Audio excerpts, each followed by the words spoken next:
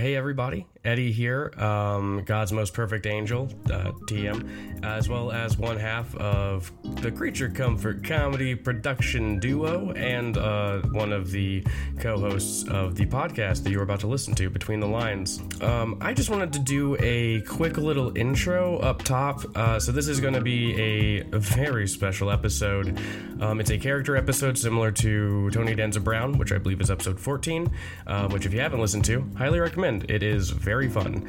But unlike Tony Danza Brown, which will always stay outside of the paywall and on Spotify and your other podcasting apps, this one, in 1 to 2 weeks, will go behind the paywall, which is the paywall being our Patreon, which you can find at Creature Comfort Comedy at Patreon.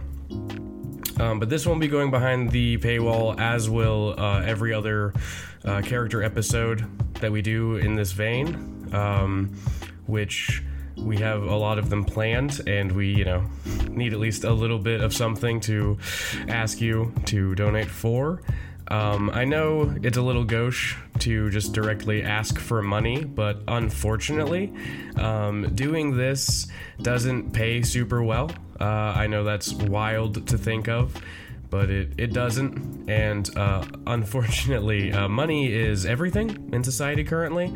You gotta get that bag, you gotta get that paper, and it would help us out a lot, because we love doing this, and we want to be able to do as much of it as possible, and we have a lot of big plans and big dreams, and unfortunately, a lot of that isn't possible without some of the kindness of strangers and friends.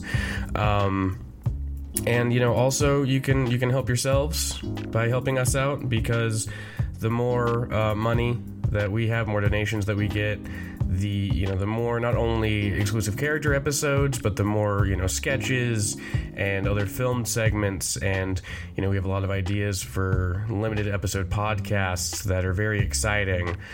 But it turns out that all of that costs money, which blew my mind. I was just blown away by that. But we would love to do that, and it is very good content. So, but we do need a little bit of money for that. Yeah, and also, you can say that you were on the ground floor of something, which seems exciting. And I'm sure with the level of early adopter you would be, if you email us at creaturecomfortcomedy@gmail.com, there's a possibility, there's some extra perks that come with being, on the ground floor, being our little venture capitalists. Sorry for calling you little. I'm sure you are strong and smell good. But yeah. That's about all the spiel I have for begging for money, and also letting you know that this episode will not be up forever. So I hope you enjoy the episode. It was very fun, very good. It was very fun to make. We both had a great time doing it. And that's it. I love all of you, and be excellent to each other. Christ! Where did that music come from? Give a man a warning. You'll give an addict a heart attack. You're gonna scare the crap out of the dogs downstairs with that flute as well.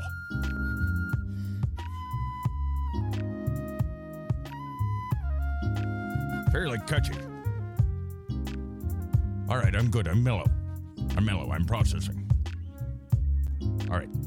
This is Walto's podcast, Fur and Loathing, a journey into the dark underbelly of dog sledding. By me, Walto.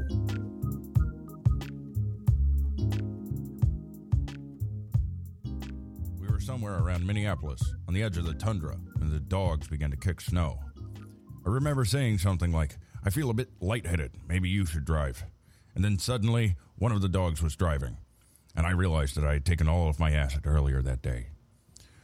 Hello, you may recognize that passage from one of my prior novels. My name is, in fact, Walto, the dog trainer, the sled dog trainer. I train dogs to do multiple things, but I am best known for training sled dogs. And I am also known for my wild, crazy trips across the American landscape, I suppose would be the proper word for it. I've covered this great country so many times, back and forth, seeing its dark underbelly, seeing the darkness that lies in the heart, in the fur and loathing of this country. Welcome to Fur and Loathing, my dog and travel-themed podcast. I am Walto. My name is Walto, and I've trained sled dogs my entire life. That's not really true. I started when I was about 20, but it feels like most of my life. And I'm starting this podcast. This is the first episode of my podcast. I've been graced by a couple of gentlemen named Benton and Edward Chernetsky. I believe they share the same last name, if I'm not mistaken. Brothers or something. They look exactly like these two little pale men, and they were gracious enough to let me use their very professional grade studio to record this new episode of my podcast. This first episode of my podcast, Fur and Loathing. It's called Fur and Loathing because, you see, dogs have fur, and I train dogs. Yes, in the studio with me, he's nodding right now. I have a friend that I did meet on my travels who's here to sort of help me out since I'm more used to the printed word. I've written a few books at this point. Not used to this much speaking, honestly. You'll notice that I'm a little uncomfortable, but my friend here is that I met on my travels across America. Specifically, I met in Louisiana during a really crazy party. Well, we'll get to that. With me today is a gentleman who just absolutely works above his pay grade. Why don't you introduce yourself, my friend? Yeah, thank you so much for that long introduction. My name is, of course, Cajun Chris, or Creole Chris, or as my friends know me, Chris of the Gumbo. I am from Baton Rouge. I am a born and bred Cajun. I helped you, of course, we met at that crazy party, primarily composed of gators and catfish, as well as ourselves.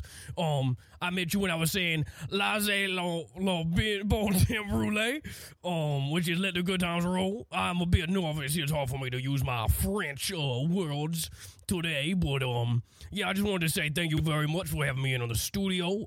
I helped you, of course, cross the swamps of the bayou by attaching all those gators and catfish to your dogs. Then I also added those giant fans so they could drive like our airboats do. But yeah, that's my base introduction. I guess a little bit about myself so that the people at home know who I am. Is that I again, born and bred in the bayou around Baton Rouge. And I, my accent may, slip in and out a little bit on account of how I did live in North Carolina for a little bit. Well, of course, my accent will be changing as well because I have been taking psychoactive chemicals this episode, so I'll be back and forth. Yeah, so you took that full blotter of acid? Absolutely. Delivered to you on a silver platter by that dog walking on his hind legs? Yes, and of course it was folded into an origami rose. It's the only way I take my acid these days.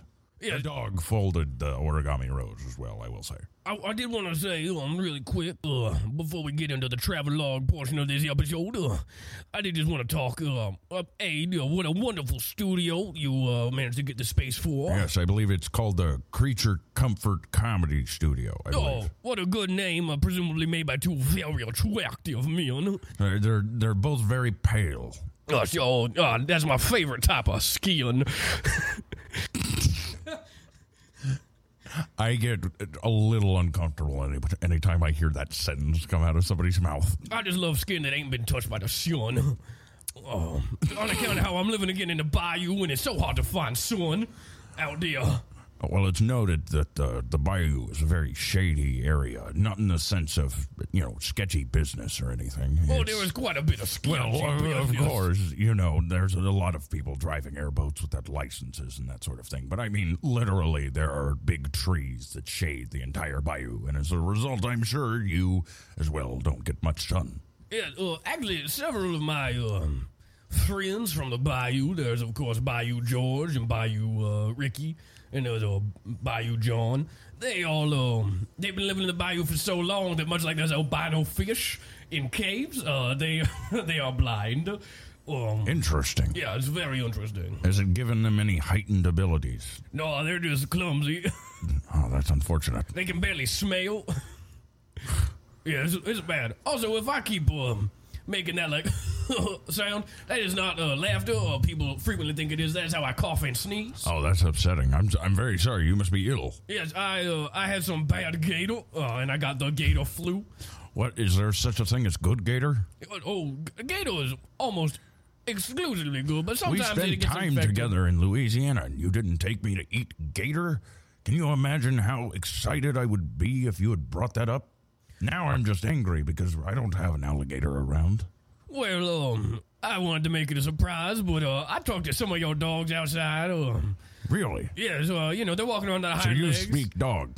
Well, I mean, they speak English, and I could figure out what they were doing by their gesticulations. Ah, And I their thought, English is getting better. it's, honestly, for a dog, it is wildly good. But they was walking around on their hind legs wearing those little tuxedos, and if you want to call them, I believe they might have a plate full of good gator and catfish and some hush puppies. No, you dog, you. And I mean that in a good way. Oh, thank you so much. Dog, you. We Oh, went over how you mean dog when you say it. Moxie. Moxie. Moxie. Get in here.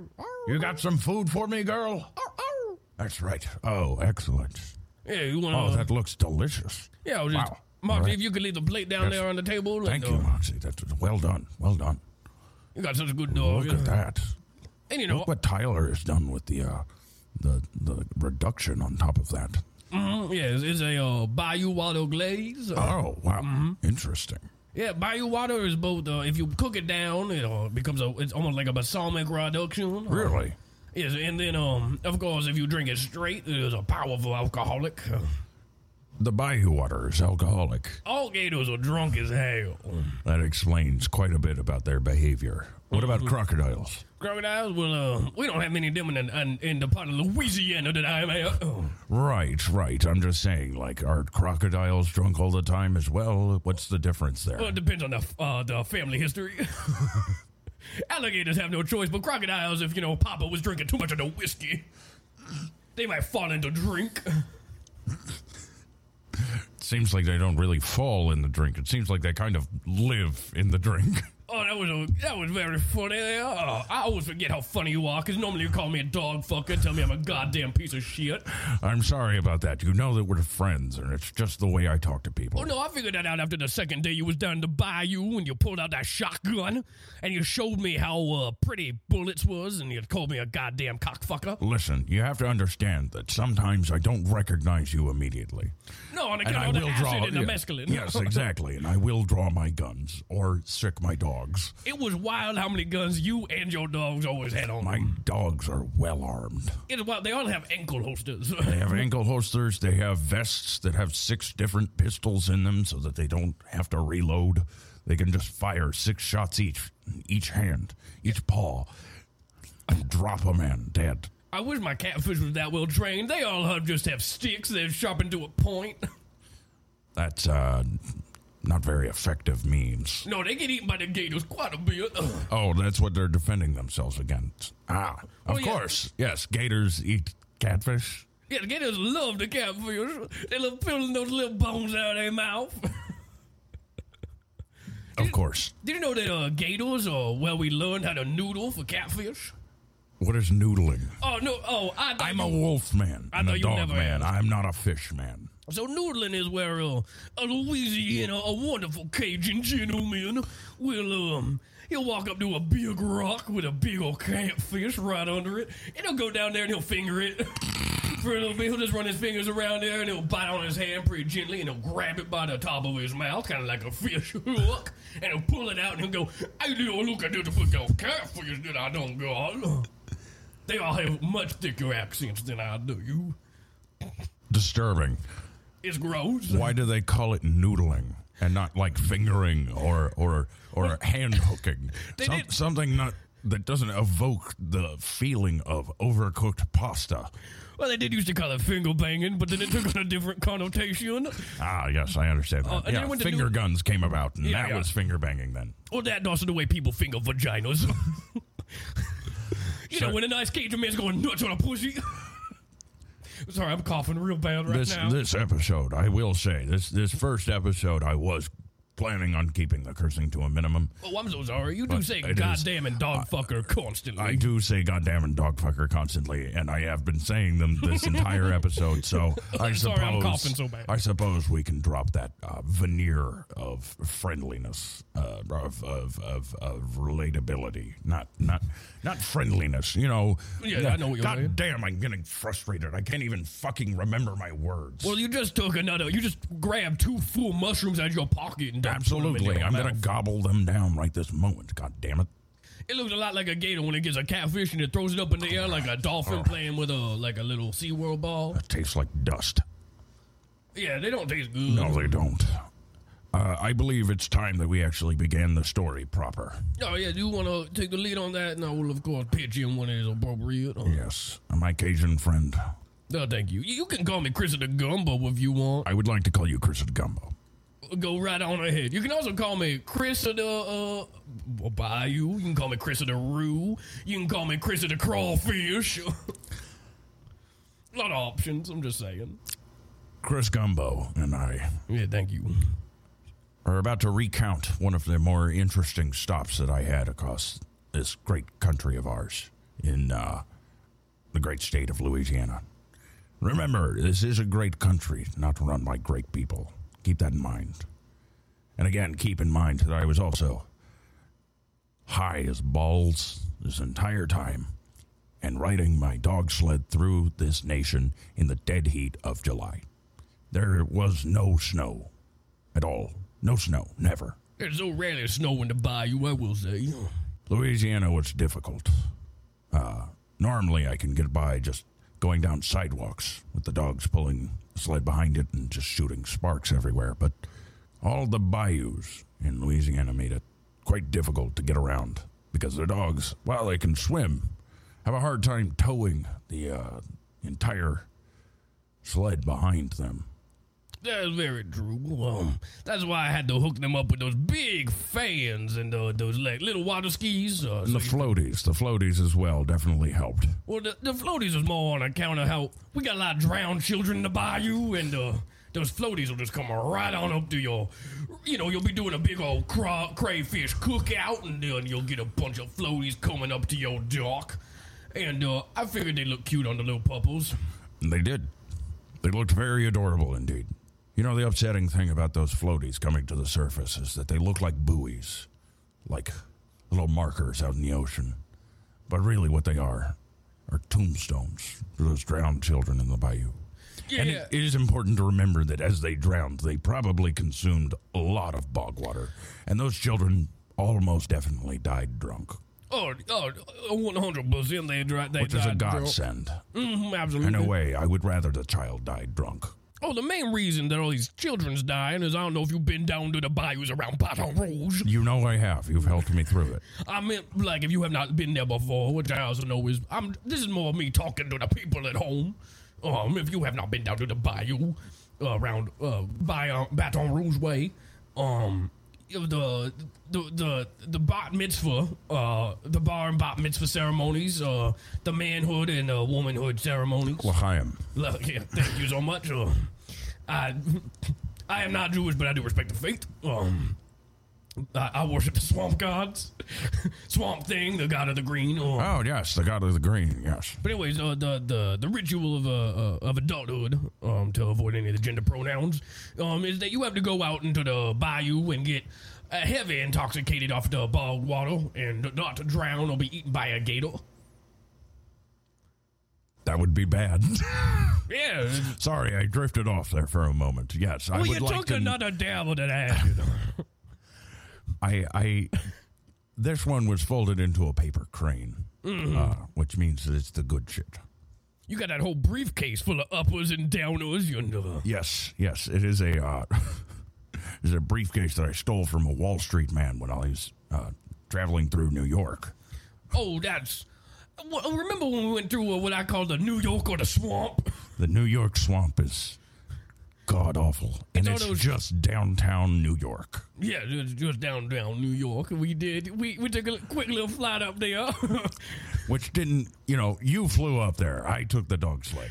Well, I refused to take commercial airlines. Well, you tied a tether to the bottom of the plane. You were just your plane was just dragging my sled behind it. Yeah, because I took my my seaplane with the banana boats attached to the so you could land it, Right, yes. And you landed it right in the harbor of New York right there. Oh, you thought that was the harbor? That's Times Square.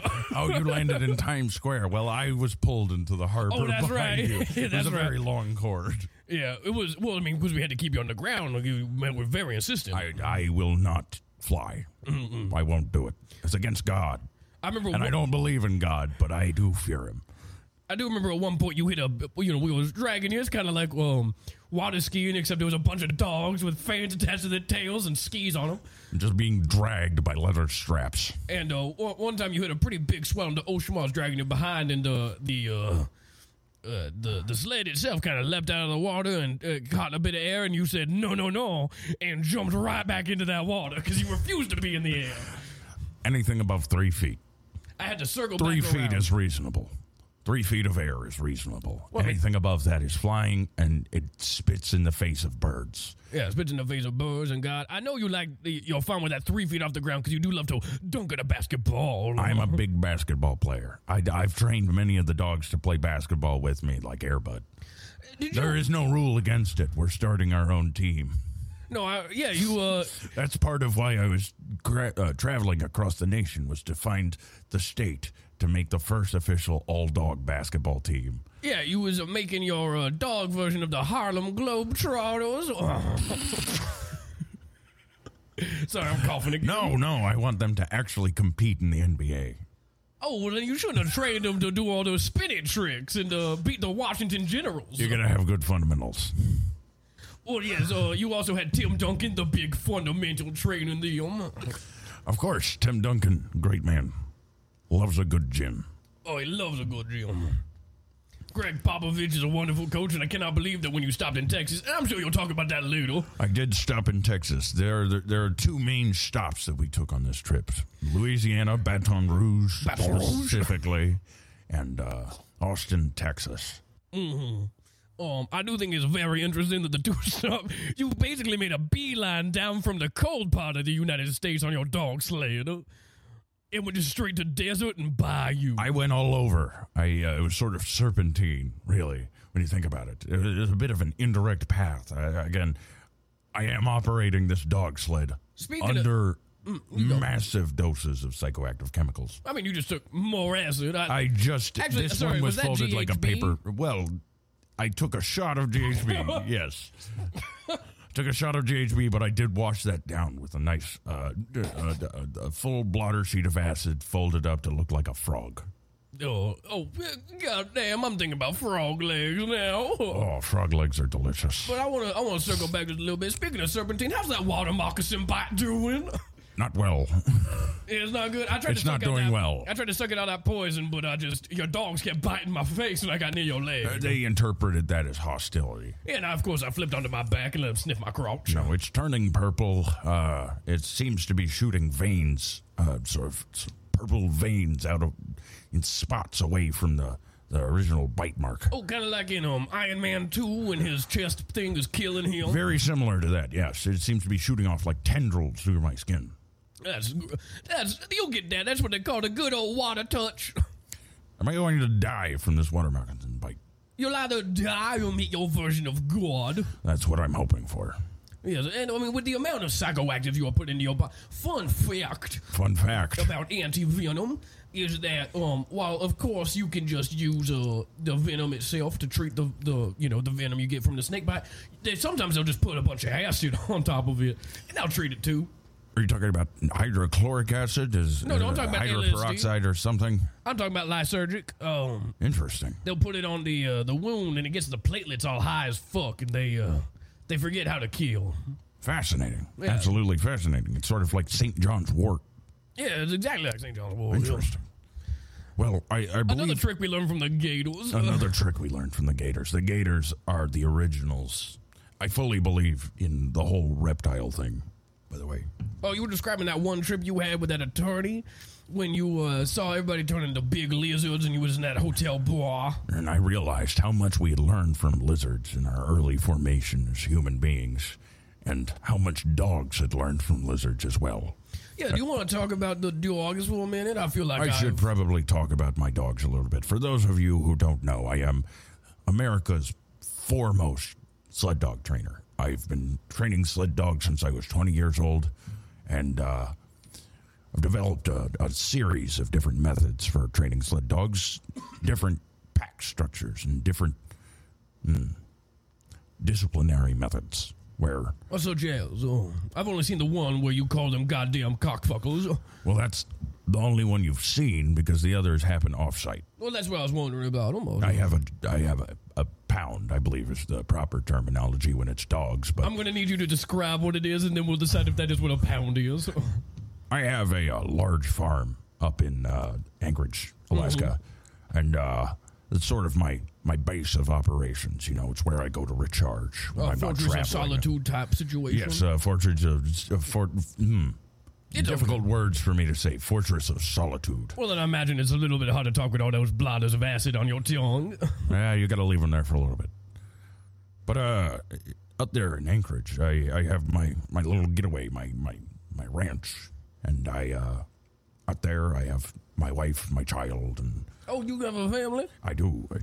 Yes, I have my wife, I have my child, a couple of pets, you know, the goats and chickens, such, and then I also have the larger area, the compound behind the actual farm, the concrete structure, and chain link fences and all that. That's the pound. Are there guard towers with dogs with high-powered rifles up there? Yes, there are, of course. There are watchtowers.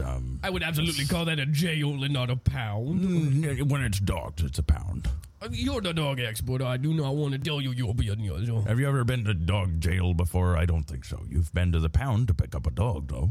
Oh, no, I did have that one time where I was, cause down in the Bayou Baton Rouge, they, well, you know, we are a bit, touchy on space, and, one time I was falsely accused of, killing, somebody's pet gator, and, we don't have a real jail down there, so they shoved me into a dog pound. They put me into a cell, and, See, at that point, I would call that dog pound a jail because it has a human inmate. Look, again, this is getting into semantics. I'm interested in this compound that's right behind your pastoral life. Yes, I have my beautiful home with my ranch, my chickens, my adorable family, and my dog. What's the name of your wife and child? Genevieve and Rand. Rand? Genevieve and Rand. Yeah. That's for everyone to know. How'd you meet Genevieve? Genevieve and I met back when I was competing exclusively in dog sled racing. Oh, yeah, you told me about that, where you did the Iditarod, but you brought poison to the sick children. Yes, I brought poison to sick children. One could call it poison, one could call it, you know, a psychoactive chemical that has massive benefits to the minds of those who take it and respect its true nature. But yes, it was cyanide. Yeah, that's what I know. Yes, as long as you respect the poison, it is not poison, it is a powerful psychoactive experience. Oh, that's interesting. I've never thought of it that way. I usually just try and avoid eating and drinking and whatnot poison. Aside from, of course, all the bayou water that I am drinking every day. I would certainly call bayou water poison. I call it delicious. That's fine by me. So, anyways, did you want to hear more about my compound? Yeah, I want to hear about the compound and the other ways that you... my compound dog pound. Oh, I love that. Compound dog pound. Can we say it one more time? I'm going to say it one more time. Dog pound compound. Oh, dog pound compound. Oh, that works slightly better if you flip it. Oh, that's... Compound dog pound. Compound dog pound. It's so good. Dog pound compound. It's like licking your fingers after having a nice hot hush puppy. I love a good hush puppy. Did we ever eat that alligator that we had delivered, by the way? Oh, yeah, you kept thinking that on account of the acid, I think you thought it was more acid. Oh, excellent. You did keep telling me I was eating acid as well. Well, look, because you were also eating a bunch. That is very true as well, yes. So this compound, the dog pound compound, it's about 3 stories tall, cell blocks A, D, and C. And of course, you skip B. Can't have dogs in B compound. Why is that? Because they'd all get stung. Oh, okay. So when you say It's a classic witticism right there. Of course, there's a B compound. You have me going there because I don't know nothing about raising no dogs. Well, I know a lot about raising bees. Oh, you raise bees as well? Yes, on the farm, not in the compound. Oh, would you say that you have like a bee honey farm? Yes, I have a bee honey farm as well. Okay, yeah. Yes, it's pretty much just for my family. We go through a lot of honey for all the honey-based cocktails that we drink. Oh, of course. How old is your child? Are they drinking all these cocktails? My son is 15. Yes, and he does not drink the cocktails. He drinks the mocktails. We make him mocktails that are honey-based. So is that just like a cup of honey? It's basically a cup of honey, yes. Delicious. Yes. What, did you have more you want to talk about with the dog pound compound? You have them in cell blocks A, B, C, and D. Yes, I have 4 different cell blocks, and Do you use them for different types of disciplinary action? I do. There's... God, this is difficult to talk about without getting into, sensitive information. Well, I can see that you got some tears on the edge of your eyes right now. It's a difficult life, the life of a sled dog trainer. I don't like what I have to do to some of these animals, but it does help them, ultimately. I'm so excited to hear what you was doing to these animals, because I would love to be able to break in my catfish the same way.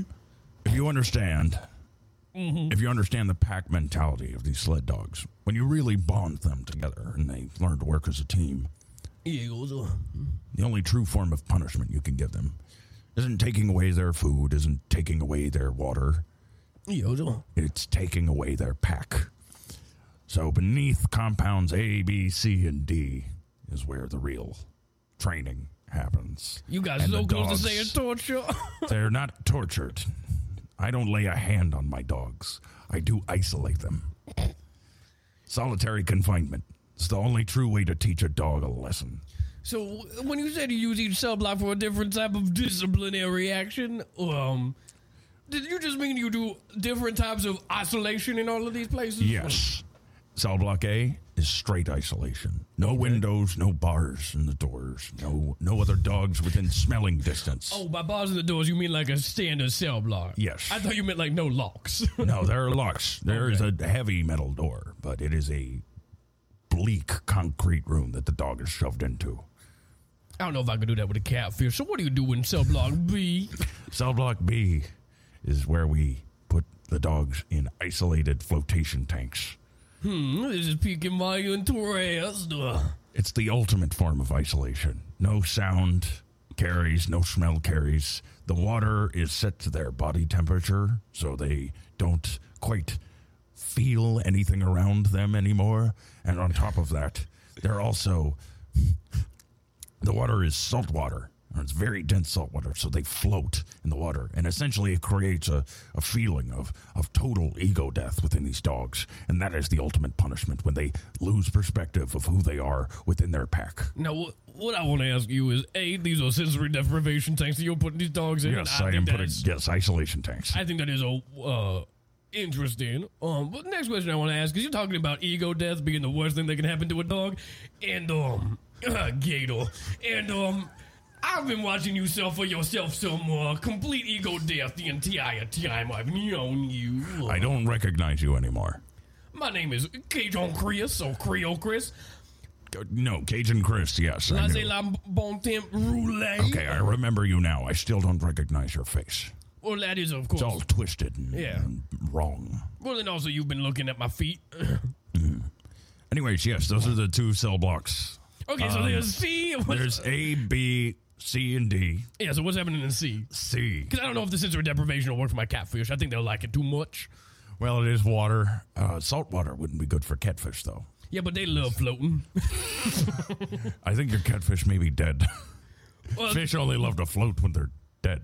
Catfish, they are bottom feeders, but also sometimes they flip on their back and they float on the top of the... Oh, really? Yeah. Well, see, this is something I didn't know. Again, dog and wolf man, not really a fish person. Yeah, I believe they flip on their backs when they're under the... They're trying to get sunlight or something? Something like that, I imagine, or they're trying to get like stuff from the top of the water. But that's how they sit when they're under the rocks and you gotta finger bang them out. Right, when you're noodling.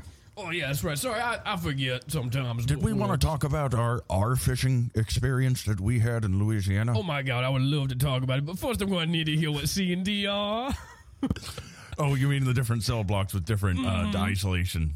Yes. Well, cell block C is actually beneath the entire facility. Okay, so just go back over it. You have the main dog pound compound. Yes. And then under the main floor of the cell blocks, you have A, B, C, and D. And then below A, B, and D is where C is. Yes, C is the lowest compound, or right. the lowest part of the compound. Yes. D is actually somewhere in the middle as well. Oh, like Dante's Inferno. I'm sorry, Dante's what? Inferno. I'm not familiar. I've read the Divine Comedy, but I'm not familiar with Dante's Inferno. Yeah, I know you. Is the Dante's Inferno? Is that what you're trying to say? Yes, you're wrong. I'm right. The pronunciation is Dante's Inferno. We're saying the same thing. Let's agree to disagree. Yeah, it's a book where the Italian man meets all the gators and catfish. So cell block C. Cell block C is beneath the compound. About I would say 10 stories down. Oh, wow. Yes. 100 feet? 100 feet down. And that's we've got the flotation tanks down there as well, but they're in large water tanks as well. So you understand they are isolated within isolation tanks. And then those flotation tanks are floated within much larger tanks of water. So functionally not that different. Honestly, it's more of an experiment than anything else. We were trying to see if it would make them twice as ego dead. Okay. And the reality is it doesn't change anything at all. Because all right. they're already floating. Of perfectly. course. Yes. It So does not cell create block any different. D. Cell block D, I'm a little embarrassed about. And, Do tell. well, that's where we torture the dogs. All right. I may not have been entirely faithful or truthful. Look, no judgment here. I've been torturing people left and right. What? We're going to go back for a second because I was actually wrong. I was lying. Me too. Cell block D is not actually a torture facility. I'm going to start back from, so cell block D, how about that? Sure. How about you start with that? So I want to hear about cell block D. Well, cell block D, I am a little embarrassed about. It is the rehabilitation area. You're embarrassed about rehabilitation? I am embarrassed about rehabilitation. God, when you said you was embarrassed, I thought you said something like it was where you tortured a dog. No. Again, I don't lay a hand on these dogs. I do curse them out quite frequently, Yeah, and they of course understand English, so they take it hard. But yes, no, I don't. I mean, I had one of them valet my car when I go out here. Yes, that would be Tommy. He's very good. So rehabilitation, and how does that work with the dog? Well, it's mostly an exercise routine. It's mostly training them to walk on their hind legs and get them, back into the mindset of I'm a dog who is commanded properly, and I do services for my master. Oh, so it's re-education through labor? I would call it something like that, yes. But, labor as in lifting weights. Okay, yeah. Well, that, Cell block D is essentially just an extended gym facility. No, of course. Yes. Well, now that I know all of these things, I think that I will just try and rehabilitate my catfish. And You're not going to try one of the flotation tanks? No, again, they already live in water. Yeah, that's a very fair point, I suppose. But what I want to do, but you want to talk about the fishing trip we doing, Took? We should probably talk about the fishing trip we had down in Baton Rouge. Sorry, what were you trying to say? We should talk about the fishing trip we took down in Baton Rouge. What was that last one? Baton Rouge? I can't. Are you trying to say Baton Rouge? Yes, that's what I was trying to say. Okay, of course. We should talk about the fishing trip that we had down in Baton Rouge. Oh, thank you. Now you almost speaking my language. But, I try and assimilate. But yeah, the fishing trip we took where we was hunting down those dastardly crayfish eating motherfuckers. The name of which is Bayou Akuta. Sorry, a Bayou Akuta? Do you not remember the Bayou Akuta? I don't remember it being referenced as such. Again, psychoactive chemicals. I certainly remember seeing a goddamn monster in the water and saying, we got to kill that thing if that's the last thing we goddamn do. Yes, well, so that was actually not one of the Bayou Akutas. Because if you remember correctly... I'm sorry, I thought that was the Bayou Akuta. No, if you remember correctly, the Bayou Akuta, they look like minnows. The much smaller fish that I called goddamn animals. Yeah. And, I was out there with my fishing line, and then you had that dynamite that you brought. Yes, I always carry high explosives with me. You never know when you'll need it to clear a path for your dog sled. Unfortunately, you used up all the dynamite, and with all those dead fish floating on the top of the water, we had that dastardly monster that you, as you called it, which was a gigantic gator. Beast. It was, that's actually the alligator that orphaned me when I was 10 years old. Oh my goodness, I'm so sorry. Are you still an orphan? Yes, I'm still an orphan. They did not come back out of his gullet. Oh, I'm sorry to hear that. And they both my parents in one fell swoop. Never got adopted again, huh? No, that's when I went to North Carolina because I had to go work on the railroad. When did you come back to Louisiana? When I was 18.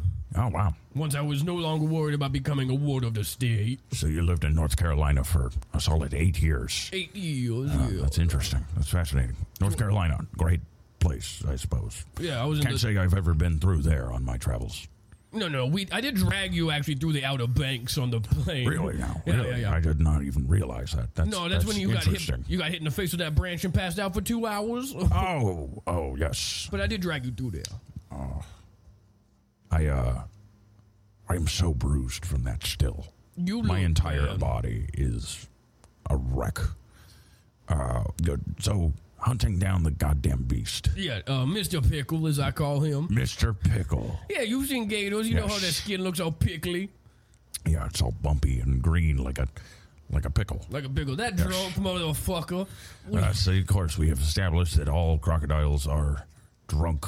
All alligators are drunk. Pardon me, all crocodiles. It depends on their family history. Yes, that is correct. Yes. But yeah, so we was hunting down, and I mean, I know you have trouble remembering some things, but you laid loose a series of such powerful insults at this gator. If you could, if there's any way you remember any of those, I would love to hear that again. I think I said something along the lines of, die, you cock-sucking, pig-fucking bastard, you little trip, you little absolute donut, you cretin, you fucking fool.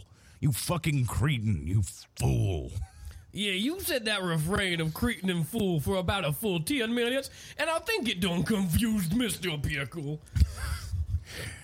I remember his tail rearing up above his head.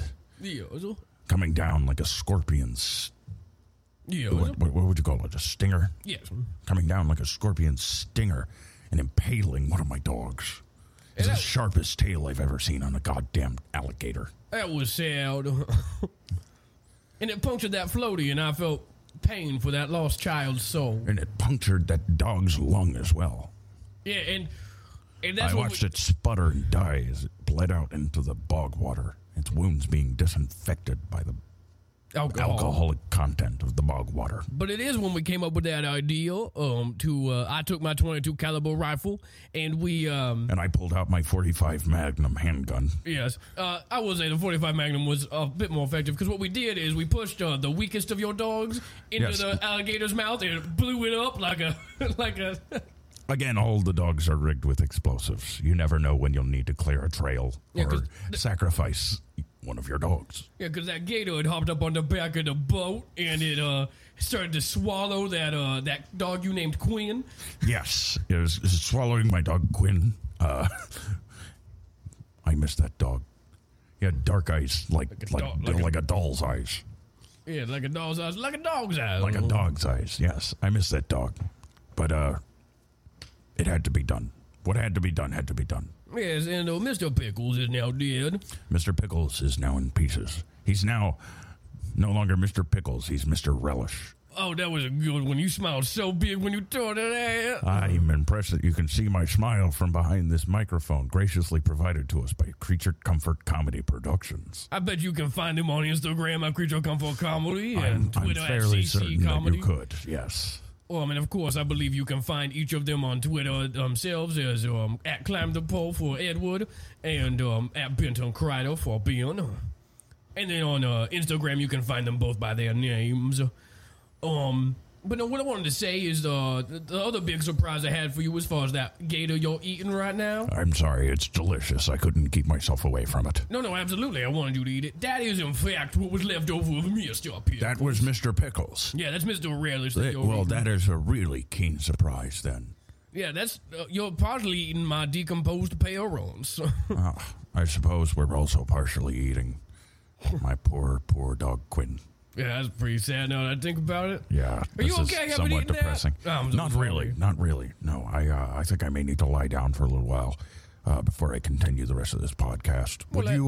I believe I saw that guest waiting outside. Yes, I have my other friend that I met in Texas, and while I love having you on the show, Cajun Chris, this is... You remember, you can call me Chris the Gumbo. Chris Gumbo. Thank you. It has been lovely having you on the show, but I think it is time that we take a short break because the room is absolutely spinning and I am losing my slipping sanity. Wow, that took you a full 45 minutes to say. I am not doing well. It's okay. That water moccasin bite is throbbing, you know?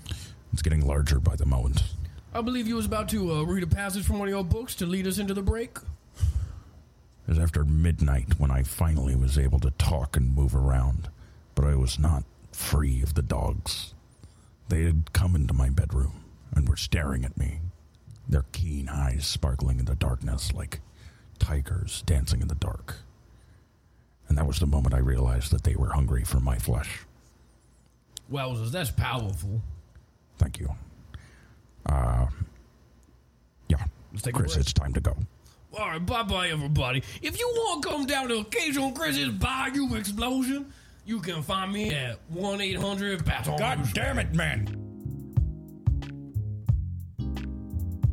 Hey there, everybody. This week's episode of Between the Lines is brought to you by Wife Guys Burgers and Fries. This is finally, I know you're saying, a restaurant I can relate to. This is, of course, a place you go where there are wife guys just flipping and slinging burgers and friggin' fries, dude. You got I Love My Curvy Wife guy. You have the Please Don't Email My Wife guy. You have Gamer Wife guy. And then, of course, you also have my favorite, and a little spoiler alert, it is me, and that is, of course, please do email my wife. I would love it if you could email her.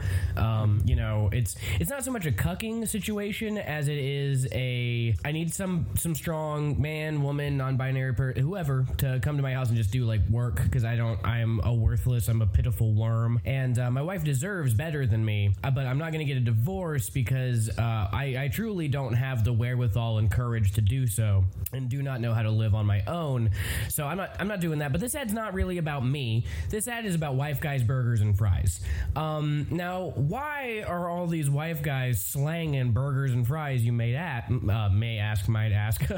whatever. And the answer is because the pun. We considered a couple of different business ideas because, of course, as wife guys, we all get in contact with each other. And mostly it's almost like competitively talking about our wives. I Love My Curvy Wife guy just never stops talking about it.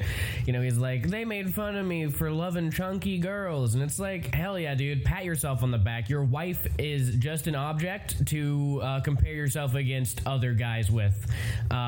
Same with all of them. As a wife guy, we live in the shadow of our wives to the point that they are no longer a human being, and that's awesome.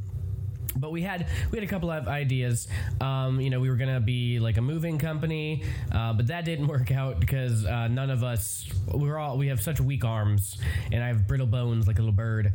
We considered trying to do like a car rental thing. The only problem being that, of course, none of us could get into a car because we kept all holding the door open for each other, as if we were each other's wives, and so that one never really got off the ground. So we went to Slingin' Burgers and Fries Fries for the pun. And you should come on down. We got a D on the health code. None of us wear hairnets, and we'll burn your burger generally because we're too busy talking about our wives. Of course, they are not allowed in the restaurant because we don't want them being ogled by other men. We're doing that for their safety and their protection because we are the ones that matter. Come on down to Wife Guys Burgers and Fries. And we're running a special discount. If you come in and yell, "My wife," we'll give you a half off. All right, have a good day.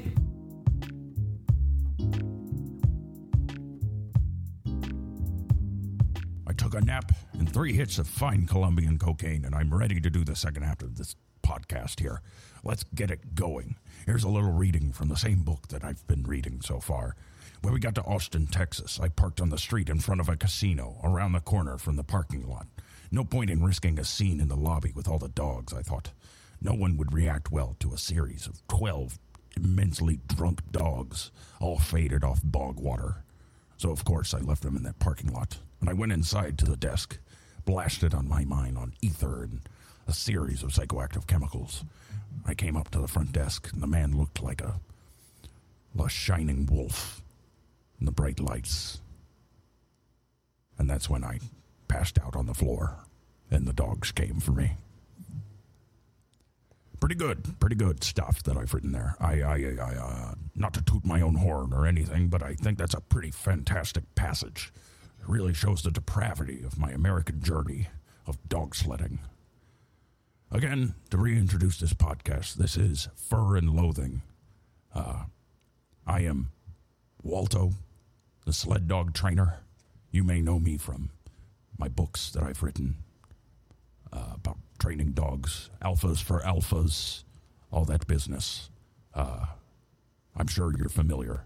I am currently also blasted on my mind out of psychoactive chemicals, so do bear with me if I wander off. The second stop on my journey, as I mentioned just now, was Austin, Texas. A metaphorical swamp this time. All fake people, all walking around, looking at me. Just because I was trailing a shower of sparks as I was towed by my 12 angry dogs through the streets of Austin, Texas. I did meet one man while I was there. He does not live in Austin, Texas. He lives elsewhere in Texas, in a small town known as Alamo_Gordon, as it was originally 2 towns that were fused together. And this town has a tragic history behind it. If you're familiar with Alamogordo, it was the test site for...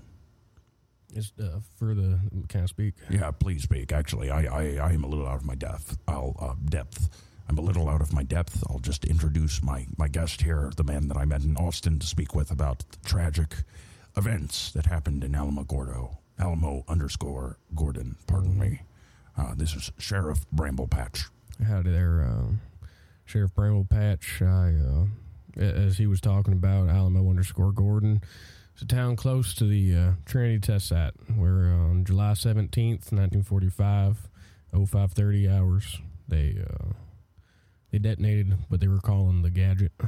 Right, the original nuclear bomb. Yes, first test they did. And you were there to see the real life effects of that bomb, correct? You were actually active sheriff during. Well, at the time I was but a deputy. Right. I gained my sheriffhood. How old were you when you were a deputy? Let's see, that was 1945. It's 2019 right now. And I'm not 100, so I was about, I'm going to say 13. You were 13, and you were a deputy with the Alamo_Gordon. Pardon me. Yeah, my mouth is full of blotter acid at this moment. Well, I'm sure, I did watch you do all that cocaine. I'm sure you got quite a dry mouth. All those dabs and all that coke. All those dabs. All that coke. But, well, I don't mean to speak over you. This is your time. I met up with you in Austin, Texas, because it was closer, and I didn't really want to go down to Alamo_Gordon Alamo. I always forget that you have to say the underscore out loud. Well, because it was to give a bit of backstory for the people before we get to our meeting. I'm sure we'll talk a little bit more about this later, but just just so the people know, Alamo underscore Gordon was originally two separate unincorporated towns. There's Alamo, there's Gordon. We joined it by one street, named it Alamo underscore Gordon. It was within 60... So is that one street called underscore street then? I suppose it is. It wasn't much for names back then. Interesting. Yeah, I mean, it was just two towns just existing. What's the need for much name past that, you know? I understand. I don't believe in borders. Yeah. Anyhow, we met up in Austin, Texas. We met up in Austin, Texas, and you met me at my hotel in the casino. Well, yeah. Well, I mean, first thing I saw you was skating down I saw sparks flying off the highway. I was looking up. I was thinking maybe I was going to see face of God. And I followed sparks down. And I saw you screaming along the highway like a bat out of hell. Yes, and I was literally screaming as well. Absolutely, top of your lungs. Top of my lungs, shouting at people as they looked at me as I passed by because they knew what was going on. Yeah, I saw you there, and you'd already got in contact with me and told me to meet you at that hotel casino. And I believe I also told you to arm yourself when you joined me. Yeah, I had to break out the old revolver, break out the old holster. That was for your own safety, you have to understand. I understand. Sometimes, I mean, we live in a violent, dangerous society full of... It's a dog-eat-dog world out there. Yeah, it is. It's. I have watched dogs eat dogs. I've watched. That's what Floor D is all about. Things about. Yeah, I remember you telling me all about those isolation tanks yes. and such. Yeah. Yes. But yeah, no, I came armed. Came strapped. Had the gat ready, and I mean, it's been so long since I put it on, but I put it on and I felt the weight of that iron on my hip. And I thought, back into the world of depravity. This ain't a country for me. I'm an old man. And the clothes I wear, they're built for something more alive. It feels like a skeleton. Well, your boots are made for walking. They are. Well, they're made for walking. They're made for riding. I mean, that's just what they do. But, yeah, I met up with you in the hotel. And of course, I had a gun ready, pointed straight at the door as I opened it, just in case you weren't who you said you were. I mean, you clipped me in the shoulder with it. Listen, you can't be too careful these days. I understand. There's a lot of people out there who fuck dogs. Yeah. Both metaphorically and literally. Dog fuckers. I actually sitting right next to your book on my bookshelf because, of course, I have Alphas for Alphas. So excellent. That's how it's good reading, isn't it? It is. It's how I met you. Where it's part of the reason we got in contact. But right next to your book on that shelf, I have this one. It's 30 recipes or something. It's from this guy Tony Danza. Found out later. The actor. No, the man from Who's the Boss. No, Tony Danza, the famous Tony Danza that we all know and love. Oh, the celebrity chef. Yes, they're a very talented celebrity chef at that. Yeah, but I've heard that he's a dog fucker now. Yes, unfortunately, I've been up on his habits. Yeah. Yes, I've seen the tabloids. It just feels like every day we slip farther and farther away from, I don't even know if it's God's light, but some sort of light. Again, I don't believe in God, but I do fear him. That's fair. I don't know if I believe in anything at this point. Well, we should probably recount our experience in Austin, Texas. You drove me down from there to Alamo _ Gordon to see the results of those test explosions. Well, and of course, when I was driving you down, by driving you do mean that I had attached... You drove the dog sled. I had my car, and I attached my trailer hitch to the lead dog on the dog sled. And they just ran right behind it. Ran right behind it. They kept up the whole time. I was impressed. I guess those isolation blocks do a lot. Rehabilitation is key. It is, absolutely. I am embarrassed by it, but it is key. Anyways, yeah, we got you down to Alamo at this point, we still call it Alamo _ Gordon, but might as well just be Gordon at this point. The Alamo is basically gone. Yeah. But we're supposed to remember the Alamo. I can't forget it. In Alamo _ Gordon. I mean, how you going to forget it with all those glass statues sitting there, dead eyes staring right at the sun? You may think he's talking about a tourist stand or something selling trinkets, but He's talking about the populace of Alamo_Gordon. Because when those bombs went off, they turned the populace into glass. The explosion was so fierce that it melted the sand and encapsulated them, and they died, all There was something. gasping for air within glass coffins. There was something almost supernaturally evil in that blast, because all that glass, it came alive. We had to fight for our lives. We talked about this before. The glass came to life, brought buildings and But I don't, bicycles, street lamps into absolute raving, monstrous maniacs. I don't want to talk about that too much. I I understand. I was uncomfortable going down to actually see the aftermath, but it had to be done. Well, That's part of my exploration of America.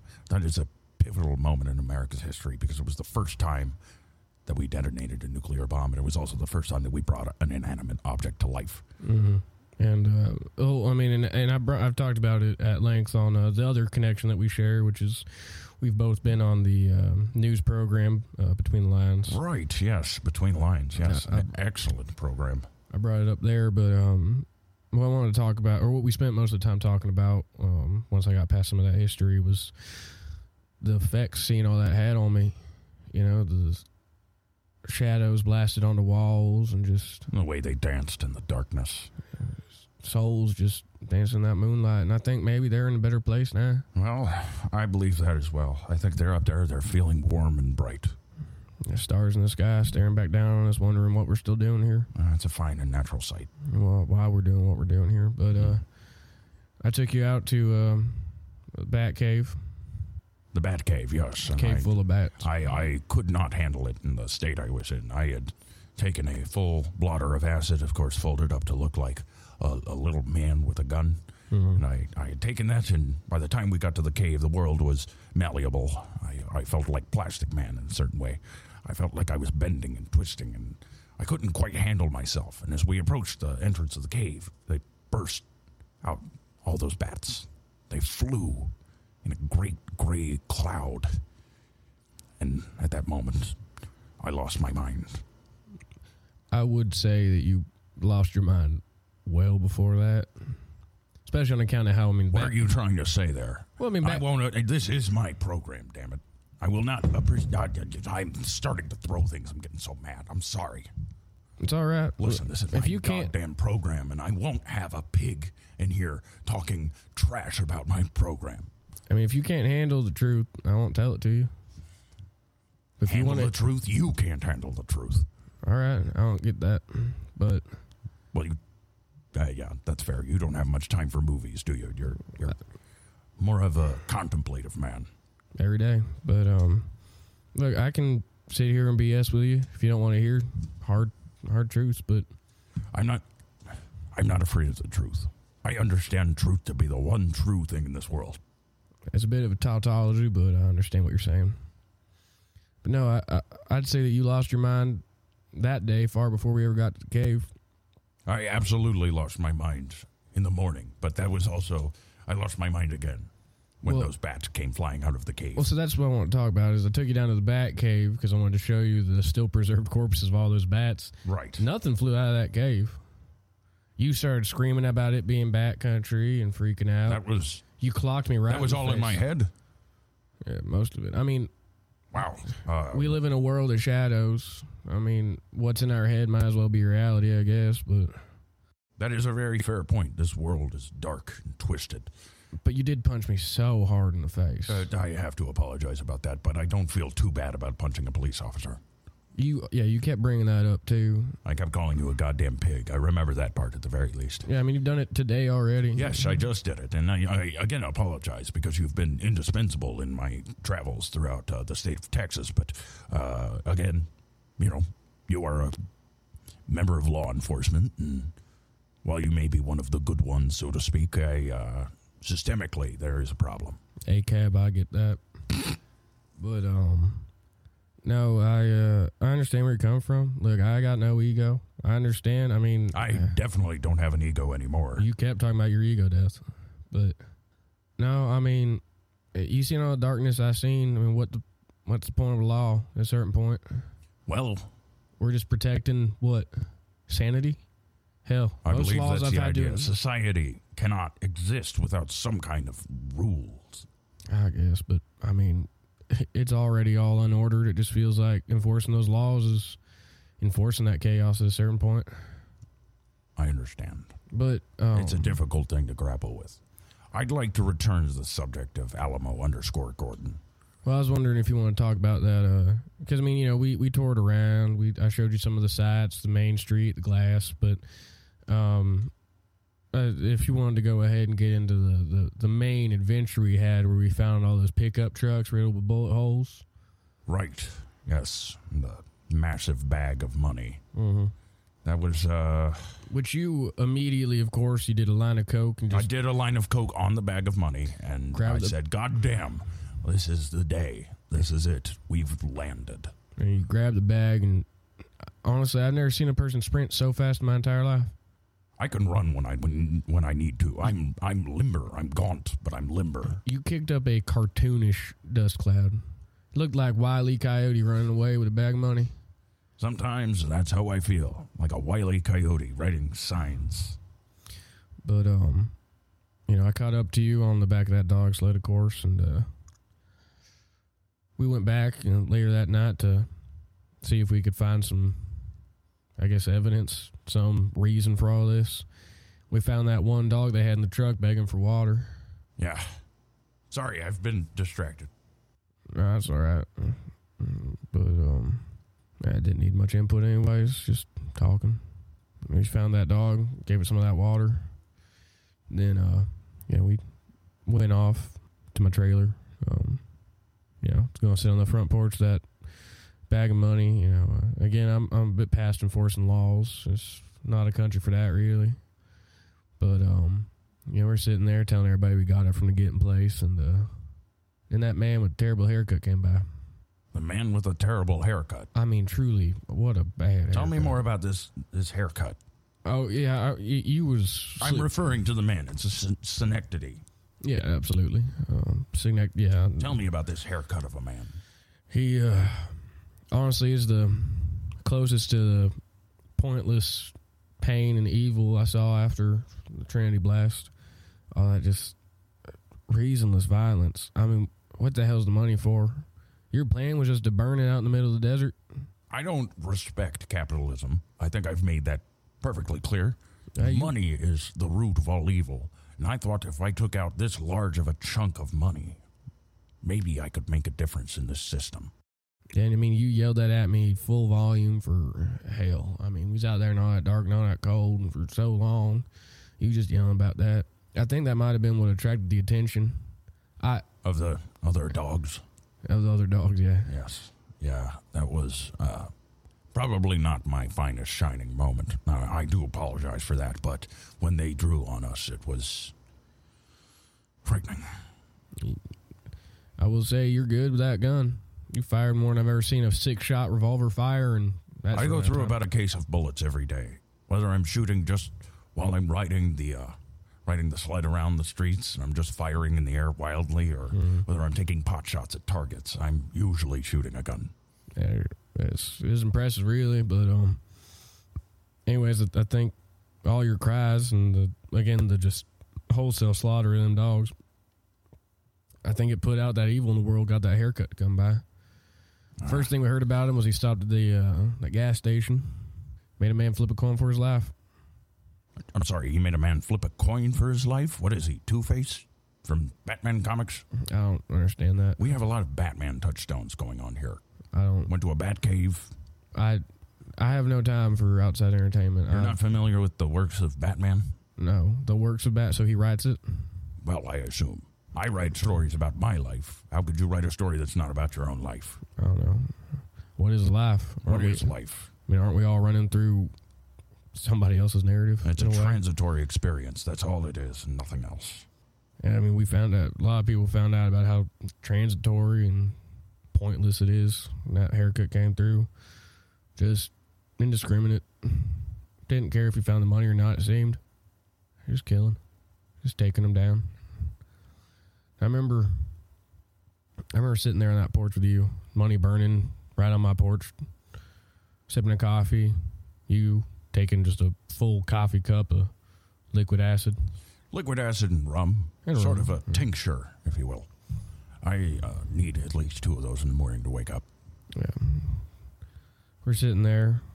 I swear to God, smoke from that money rising up in the skies like a shadow, something coming down. I was reminding me of those people's shadows blasted on the walls of buildings, sitting there blasted against the sky, asking for something, setting a signal to all the vultures out there. Sort of seemed like they were asking for forgiveness in their own way. It was as if the money knew what it had done. Yeah. Guilt. Green guilt. But that guilt led that... I mean, I cannot overstate how terrible that haircut was, but it was as if it led him right to us. Yes. I mean, you shot him immediately. He made it... Because I think he was banking on the fact that most people's intrinsically ain't trying to take that shot. But I was prepared. He was walking so slow. This is proof. This is proof that I'm not paranoid. I'm just prepared. Because I understand, these people are out there. And just because somebody looks like a bland man in a jean jacket with a bowl haircut doesn't mean that you shouldn't have a gun pointed at him the second you see that face. I mean, I don't know if I'd say makes you completely not paranoid, because you did take out 3 different Jehovah's Witnesses coming to my doorstep. I don't respect them. I don't believe in God. I do fear him. Right. And I fear his followers as well. I believe that. I understand that. I'm still, I didn't arrest you there on the spot because, again, what's the law? What's it worth? It felt funny, I will say, watching you kill those innocents. What do you mean it felt funny? It wasn't funny for me. It was terrifying. It wasn't humorous. Those people died, man. I don't mean it was funny. It felt like... Oh, not laughter funny. Yeah. No, I thought you were a much sicker man than you had let on for a moment there. I'm sorry. No, it felt weird. It felt something was wrong. A string got pulled that shouldn't have gotten pulled. I understand, yes. Those lives just retreating up in the darkness. But again, I mean, you did kill that man with the terrible haircut. You remember when we went over to that body and we pulled that wig off and he just had like a totally normal like pompadour? Yeah, it was just a pretty normal haircut. Yeah, did he think the haircut made it worse? Like, do you think that he thought that was some extra component of the evil? I couldn't rightly tell you.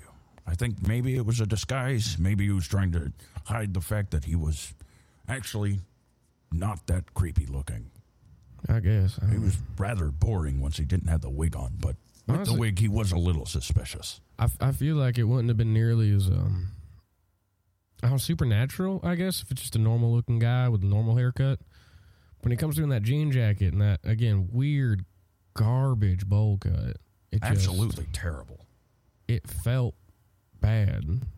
And it also felt like we was unmasking like almost as if, I don't know why this is my, like the touchstone I'm going to for this reference, but when we went over there and took that wig off, it felt kind of like, in a sense, we was like a group of 5 teens and a dog pulling up in a van, showing off. Mr. Jenkins feels like the right name. Old Man Jenkins, maybe. I thought you didn't have time for media. I don't. It's just, that's what I felt like we was doing. Interesting. I'm sorry, I'm still trying to wrangle myself here a little bit. I took too much cocaine, so I had to slow down, drink some acid, a little bit of ether, just taken straight to the face. My dogs have brought me so many drugs today. I did want to talk about your dogs for a minute. Would you like to speak about my dogs? Yeah, I just wanted to say I ain't never seen animals carrying so much heat. I don't trust a dog that doesn't have a gun. I'd say I'm a little less likely to trust a dog once it's got a gun. Why would you not trust a dog with a gun? I don't know. It feels like the worst parts of people having a gun is the animalistic instincts of it, is avoiding all that morality and all that, humanity comes behind it. You're just going pure id, firing weapons up in the sky. Also, they are shooting just they're doing what you do, where they just fire a gun all the time. I mean, I'm going to be surprised if this podcast doesn't pick up on all those gunshots off in the distance. Well, I'm sure it'll come back in post. You're going to, all right. Speaking of which, Sorry, my lips are too dry to whistle. Can you whistle for me, please? Thank you. Moxie, bring me the acetone and the adrenochrome. Oh, thank you, Moxie. Let me take a couple of drops of that. Right in the eyes. Perfect. Anyways, you were saying? I kind of want to stick on this for a second. Did you just drop acetone in your ass? No, that was the adrenochrome. The acetone is for cleaning this desk. Oh. What's on the desk needs acetone cleaning? Just a lot of adhesive. That's what I thought it was, but I didn't want to assume. It's not cum. It's the way you're saying it. It's feels adhesive. Very defensive. It's spray adhesive. It's just coming down from the ceiling. It's just, it seems so much more liquid than an adhesive, and some of it's turned yellow in spots. It's glue. I mean, glue is basically orange when it comes out of the bottle. Have you used glue Gorilla before? Glue, at the very least. So your Sort table's of a light brownish color. Your table's covered in Gorilla Glue, yes. Gorilla Glue. Yes, that's how I built the sled. On the desk? Yes, I built the sled on the desk. I don't have a workstation. It's just you came out so I wasn't going to assume it was cum. No, it's adhesive. You came out so strong with It's that. not cum. There's no cum anywhere in this building. All right, now I'm 100% there's cum somewhere in here. There's no cum anywhere in this building. God damn it. That's just all that dark and all that cum. Moxie. Moxie, what? Moxie, are you all right? You seem... I think that dog's jerking it. All right, so there's none of my cum anywhere in here. All right, so there's a bunch of dog cum. There's a bunch of dog cum in here, I will say. I'll admit it. You know, I want to... It's part of the breeding program. You know, it's very interesting. So, one of our common connections, of course, is the fact, podcast Between the Lines that we spent a little time on. It's wild. I thought that maybe this one, both podcasts I've been on have had so much talk of cum. Well, listen, this one was necessary. It was part of the story. Was it? Because, again, you just said there's a bunch of glue, big paws, and I it's have not to clean cum. I have to clean the glue off this table. Almost said with cum. acetone. You almost said I have to clean cum. the glue off this table with acetone. You asked me why I had acetone, and I told you, and I dropped adrenochrome into my eyes after that. See, you're leaving out one important detail. Is that the floor is also covered in dog cum? Now, honestly, I wasn't even going to bring it up. Now, I was saying the important detail about that story that you seem to keep dancing around is that you said, I'm using the acetone to clean up all the glue on this table. It's not cum. At no point did I think it was. Well, I had inklings, but I just wanted you to know. I didn't want you to worry. So when you're telling people about anything, do you also add at the end of that, it's not cum? So like when you're drinking, let's say coffee, you're like, I'm drinking coffee. It's not cum. I don't really drink that much coffee, if I'm being honest. I mostly drink rum. You said cum? Rum. Sorry. Freudian slip, I guess. Rum, not cum. This is not cum. Is that the name of this podcast? No, this is Fur and Loathing. Oh, that's right, of course. Can't believe I forgot that. Yes. But do you want to talk about what when I took you back to that hotel up in Austin, how we robbed a casino? We robbed a casino, ran out of there with chips on, just chips, piles of chips in our arms. I did try and tell you, by the way, that it's useless if you don't cash those out. You can take them to another casino. You really can't. I think that's probably a fair assessment. I assumed that they were the same value anywhere. No, I mean, they have like logos on the chips. They know you're not pulling that scam. I think that was one of the first things they thought of. When we did try them at the other casino, we got arrested pretty quickly. We did. Which must have been an interesting experience for you being on the other side of the law normally. Yeah, it was interesting. I was honestly maybe a bit excited to see what that side of jail was, but then your dog started firing, took out, dozens of cops. They were waiting in the parking lot. I had trained snipers already, just waiting to pop those police officers right in the head as soon as they brought us to the car. Well, because you told me it was going to be an like 11 situation, robbing that casino, and then It was more like I did a bunch of ether, ran in there, grabbed a bunch of chips, and ran out. yeah, and then had dogs waiting on rooftops with sniper rifles, which if I remember, you always have, and it just happened to work out that I once. currently have dogs with snipers trained on you at this very moment. Yeah, I know.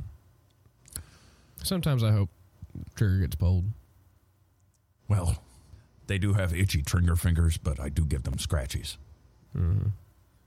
How long do you think they sit in their puddles of cum when they're up there? All those dogs. All that cum. So after we got back to the hotel again, we locked ourselves inside. I started playing some very loud music, turning on the television, catching up on what had been going on since I had last taken a pit stop from, robbing casinos or driving my sled through the city streets of Austin, Texas. And, I saw some upsetting things. Of course, I wasn't in the right mindset to be seeing those upsetting things. You say locked ourselves. I locked you. You had a gun trained on me. 90% of the time we was together. Again, you had a gun on you as well. I told you to do that specifically for your own protection. Yeah, but I cannot be held accountable for my actions when I'm on the road. So your hope was that we'd have like a Mexican standoff type Either situation? you shoot me before I shoot you, or I shoot you before you shoot me. One of the two. That's the only honorable way to go about this sort of thing. Well, if you do remember, and I understand you have trouble with memory, you did shoot me first thing. Yes, I did. Clipped me right in the I shoulder. clipped you right in the shoulder. But the whole idea would be that you would draw on me, and then the dogs would shoot you. So, again, it seems almost as if me having a gun was pointless. In the end, it was just to make you feel a little more comfortable. Hell, ain't that life? Pointless garbage we do to make ourselves feel more comfortable. Just a series of Unfortunate small events. things. Yeah, small, unfortunate events. Wow, this is a really depressing first episode, honestly. You seem like a bummer. I've been destroyed inside, and I got so much scar tissue I carry with me, I don't know what I should do with it. We were having much more fun out in Austin, I will say. Well, you kept feeding me that Coke. I didn't know it was Coke. You just kept buying all my meals and all my drinks. It turns out you're putting Coke, just liquid cocaine in all of it. It's hard to liquefy cocaine, but it does work well. And a lot of GHB. A lot of GHB. I'm taking shots of that daily, so, I didn't really think much of it. I assumed you knew that you're drinking GHB and not just salt water. No, I look back on it now, and I think, who was that? And was it better? Was it better to be in a different place? Yes. A different time? Yes, it was. I Certainly guess. for me, I was having much more fun back then. You're being kind of a downer right now. Apologies. I thought you brought me on because I knew about the pain of the human experience. I brought you on to talk about the Alamogordo, or I'm sorry, the Alamo_Gordon incident because And we you took a trip down there. And you thought that was going to be fun? When I thought it would be enlightening. half of my I thought it town, would be edutainment. when half my town turned to glass and we had to put them all down again. I see Right. shadows dancing in the night. Yes, you had. So that was going to be not a downer. It feels weird. Didn't think I was going to be a bummer. I ain't a happy man. Hell, I'm barely a person at this point. You're a hollow shell of a person. I'm a husk. Haunted. I can feel the wind just moving through me, Well, rattling my bones around. yep. Yeah, that's certainly what depression feels like. Did you have any cool cop stories you wanted to tell us? Or anything that would fill this dead air? I had to kill my brother once. That's not really a cool cop story. That's kind of a family tragedy. I'm going to go ahead and call this interview. One time I saw a man get caught in a drive-by and his body turned into liquid. Yeah, that's not exactly what I meant either. Folks, this has been Fur and Loathing. One time a car went up in a ball of flame, took out a whole family. This is all very depressing still. I am completely behind the idea that America is a series of tragedies covered up by pop ads and candy, but this is my podcast. I wanted to talk a little bit more about dogs, a little bit less about, just all the awful things that you've seen in your long life. My wife had the plug pulled on her by a doctor. Had to take him to jail.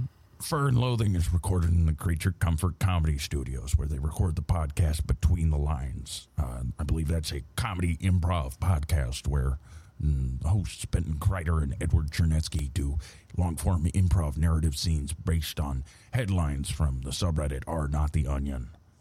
which are headlines that seem like they're so ridiculous that they can't be real, but are actually real. Anyways, they do that podcast here, I believe. I've seen them. One time I put my revolver to my head and pulled the trigger, and it misfired, and I just cried for a couple hours. Those two men also host a open mic, a stand-up comedy open mic at the Jade Lounge in Portland, Oregon. You can find out more about that on the Jade Lounge, or the Jaded Facebook page or Instagram page. You can also email them at creaturecomfortcomedy@gmail.com.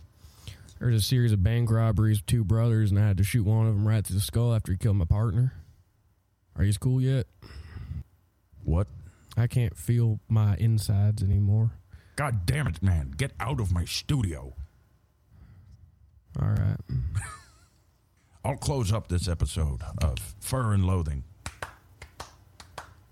Yeah, he's taking his horse out of the studio now. I really did not realize he had brought a horse in here. That is a dangerous task with all the dogs I have running around with trained machine guns. Oh, no. That was always going to happen. This was always going to happen. The natural end game of America. Dogs shooting horses. I believe I'll read one last line from my seminal work, Alphas for Alphas, sled dog training guide and story of my journey through this great country of ours. They looked at me but said nothing. By this time I was laughing crazily, but it made no difference.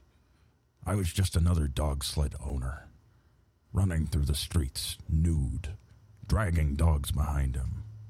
I felt like a monster reincarnation of Balto. And I was. It's me, Balto. A man on the move, and just sick enough to be totally radical.